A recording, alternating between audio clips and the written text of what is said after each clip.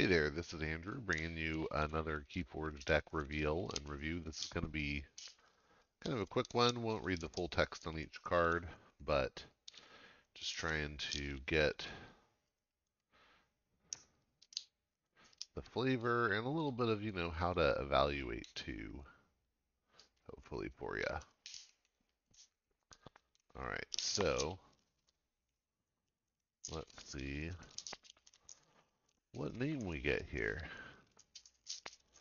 We have Hecta Fiddler's Shrewd Undertaker. I don't think this is the only Shrewd Undertaker I've ever had. Maybe, I don't know. All right, Hector. Well, it can't be these.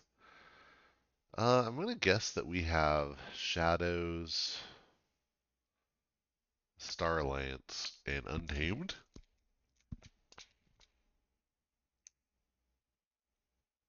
Well, I got Star Alliance and Untamed right, and then it's Logos. I guess Fiddler, that could make some sense, depending on the sense of the word. All right, so wow, with Star Alliance and Logos, with both of them together, I am hoping for some mad efficiency and maybe some Amber Control and Logos, and then a lot of ramp in or burst in Untamed. So I could guess this is going to be a deck that wants to go go go.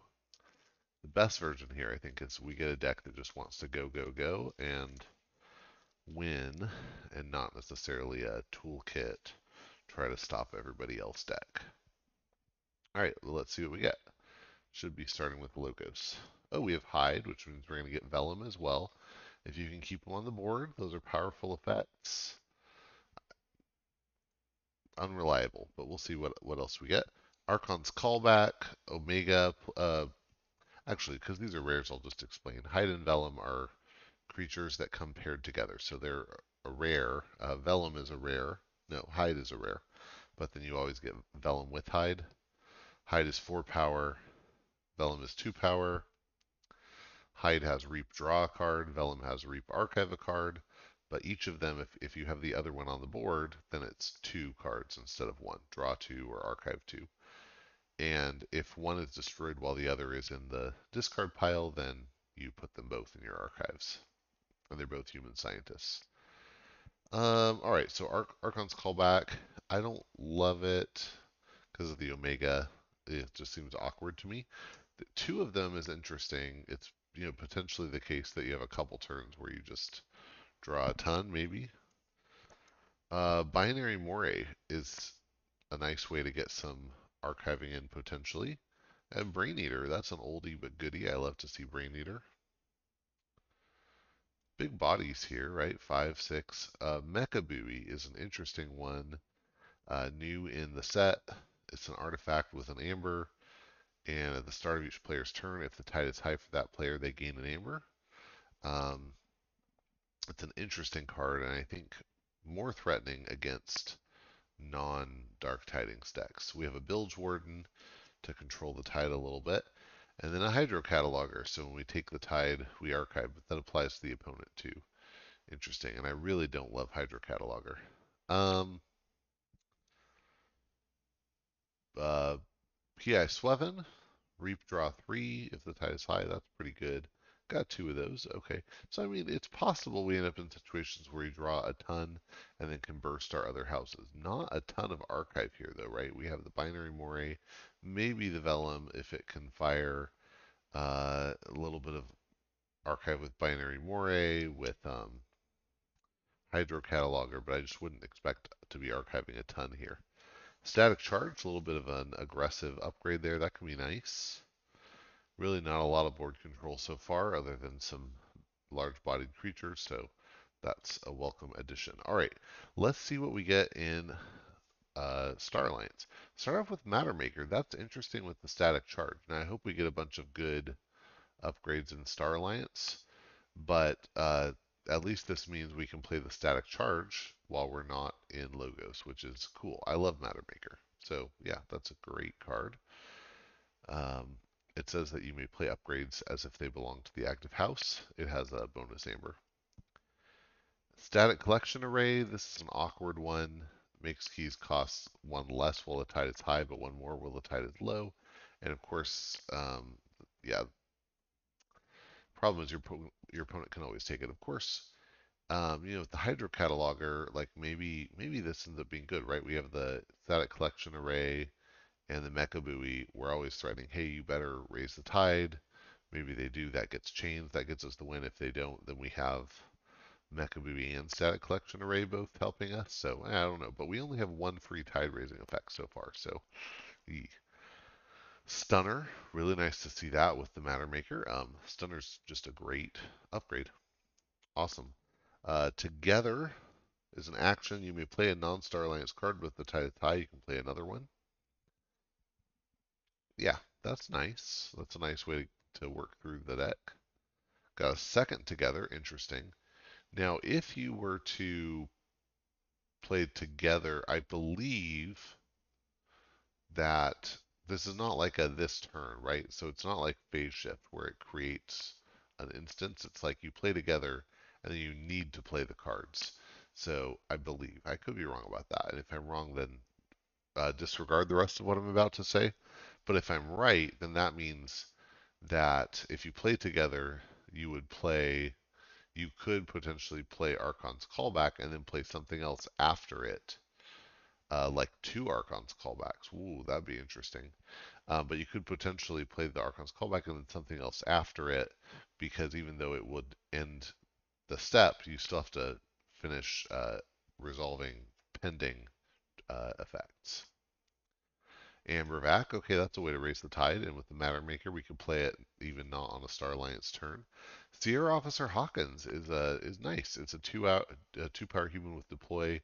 When you play him, you gain one for each of his non-Star Alliance neighbors. Um, we don't even have any other Star Alliance creatures yet, so seems like a good shot. Got another Hawkins, cool. Karkar, great. Good, got some taunt there. Got a Light of the Archons, very good with the Matter Maker. Got an Officer's Blaster. Shield You Later can be played as an upgrade with the Matter Maker off Star Alliance. So, I mean, wow, getting the Matter Maker early is great because we have 1, 2, 3, 4, 5, 6 upgrades in the deck. So that could be pretty good so far. We might get 1 or 2 in Untamed. I would not expect it though. That's really fun. And Kirkar, what would he protect? I mean, you could protect the PI Swevens, that's pretty good, or Hide and Vellum for that matter. Yeah, that seems pretty cool. Okay, let's see what we get with Untamed. Cross porpoises, so that's nice. Yeah, raise the tide, enrage 2 creatures, pretty good. Gebek, more boring creature, but hey, it's a body. Genetic drift. Now, we haven't seen any plus power. I mean, we've seen things that increase the power of a creature, but not with counters. So we'll see what else we get to go with genetic drift. When you play it, you put a +1 counter on something, on a creature, um, and then each creature that already has one gets another one. Oh, Growth Surge, that's great. So Growth Surge 3, 2, 1. When you play it, adding power counters from a flank. All tied up. Nice. Raise the tide. If it's already raised, you get an extra amber. Deepwater Groon, 2 amber, and gives your opponent 1 if the tide is low. That's pretty good. We're going to have a lot of pips here on our hands. Another Deepwater Groon. A third wow, 3 Deepwater Groons. That's pretty great. Mollymawk for a little bit of artifact control there. 2 more cards, three more cards left. That's a lot of pips. That is a lot. I mean, obviously Infernus can do stuff to those, but that is a lot. I like it. And then Witch of the Dawn. When you play it, you can return a creature from your discard pile to your hand. That could be a 4th Groon, or yeah, I mean, pretty solid. We have a Youngest Bear who can let a neighbor reap. I don't think that's going to matter for much. Although I guess like some of those logo scientists would be nice to get an extra reap with. Hey, there we go. So we end up with a creature heavy untamed. A little bit of artifact control, but we will want to be able to play these creatures out. 6, 7, I'm counting the Amber Pips now. 8, 9, 10, 11, 12, 13, 14, 15, 16, 17, 18. That's kind of a lot of Amber Pips. Now we did not have, do we have any Amber control in here? Amber Vac, yeah, and with Light of the Archons that could be somewhat consistent. Capture 2 per turn for a while. That could be good.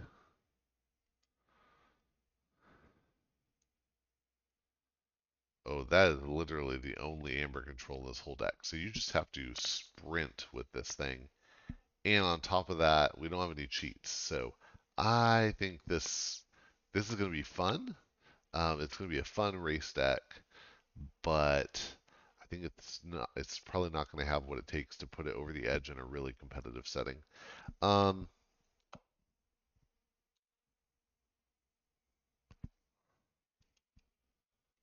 hmm,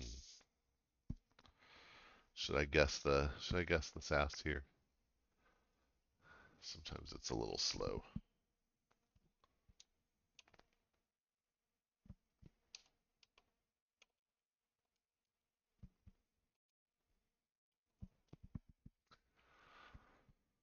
Loading it into Master Vault. Um,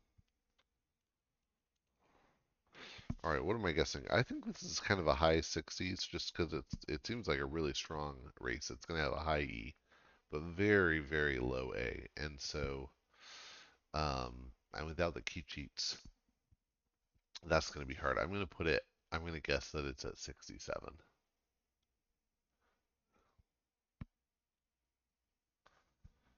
And it looks like it's loading. Whoa, I was wrong. It is a 73. Okay, so SAS likes it even more. Does put it at a measly zero point 0.7 amber control. Uh, it counts amber vac as 1.67, but Mechabooey is -1. Interesting. And but it puts it at 29E, which sounds about right, and 23 speed, which is really good. The only thing is we don't have we don't have Q cheats. So I think if we did, then it would be a significantly better deck.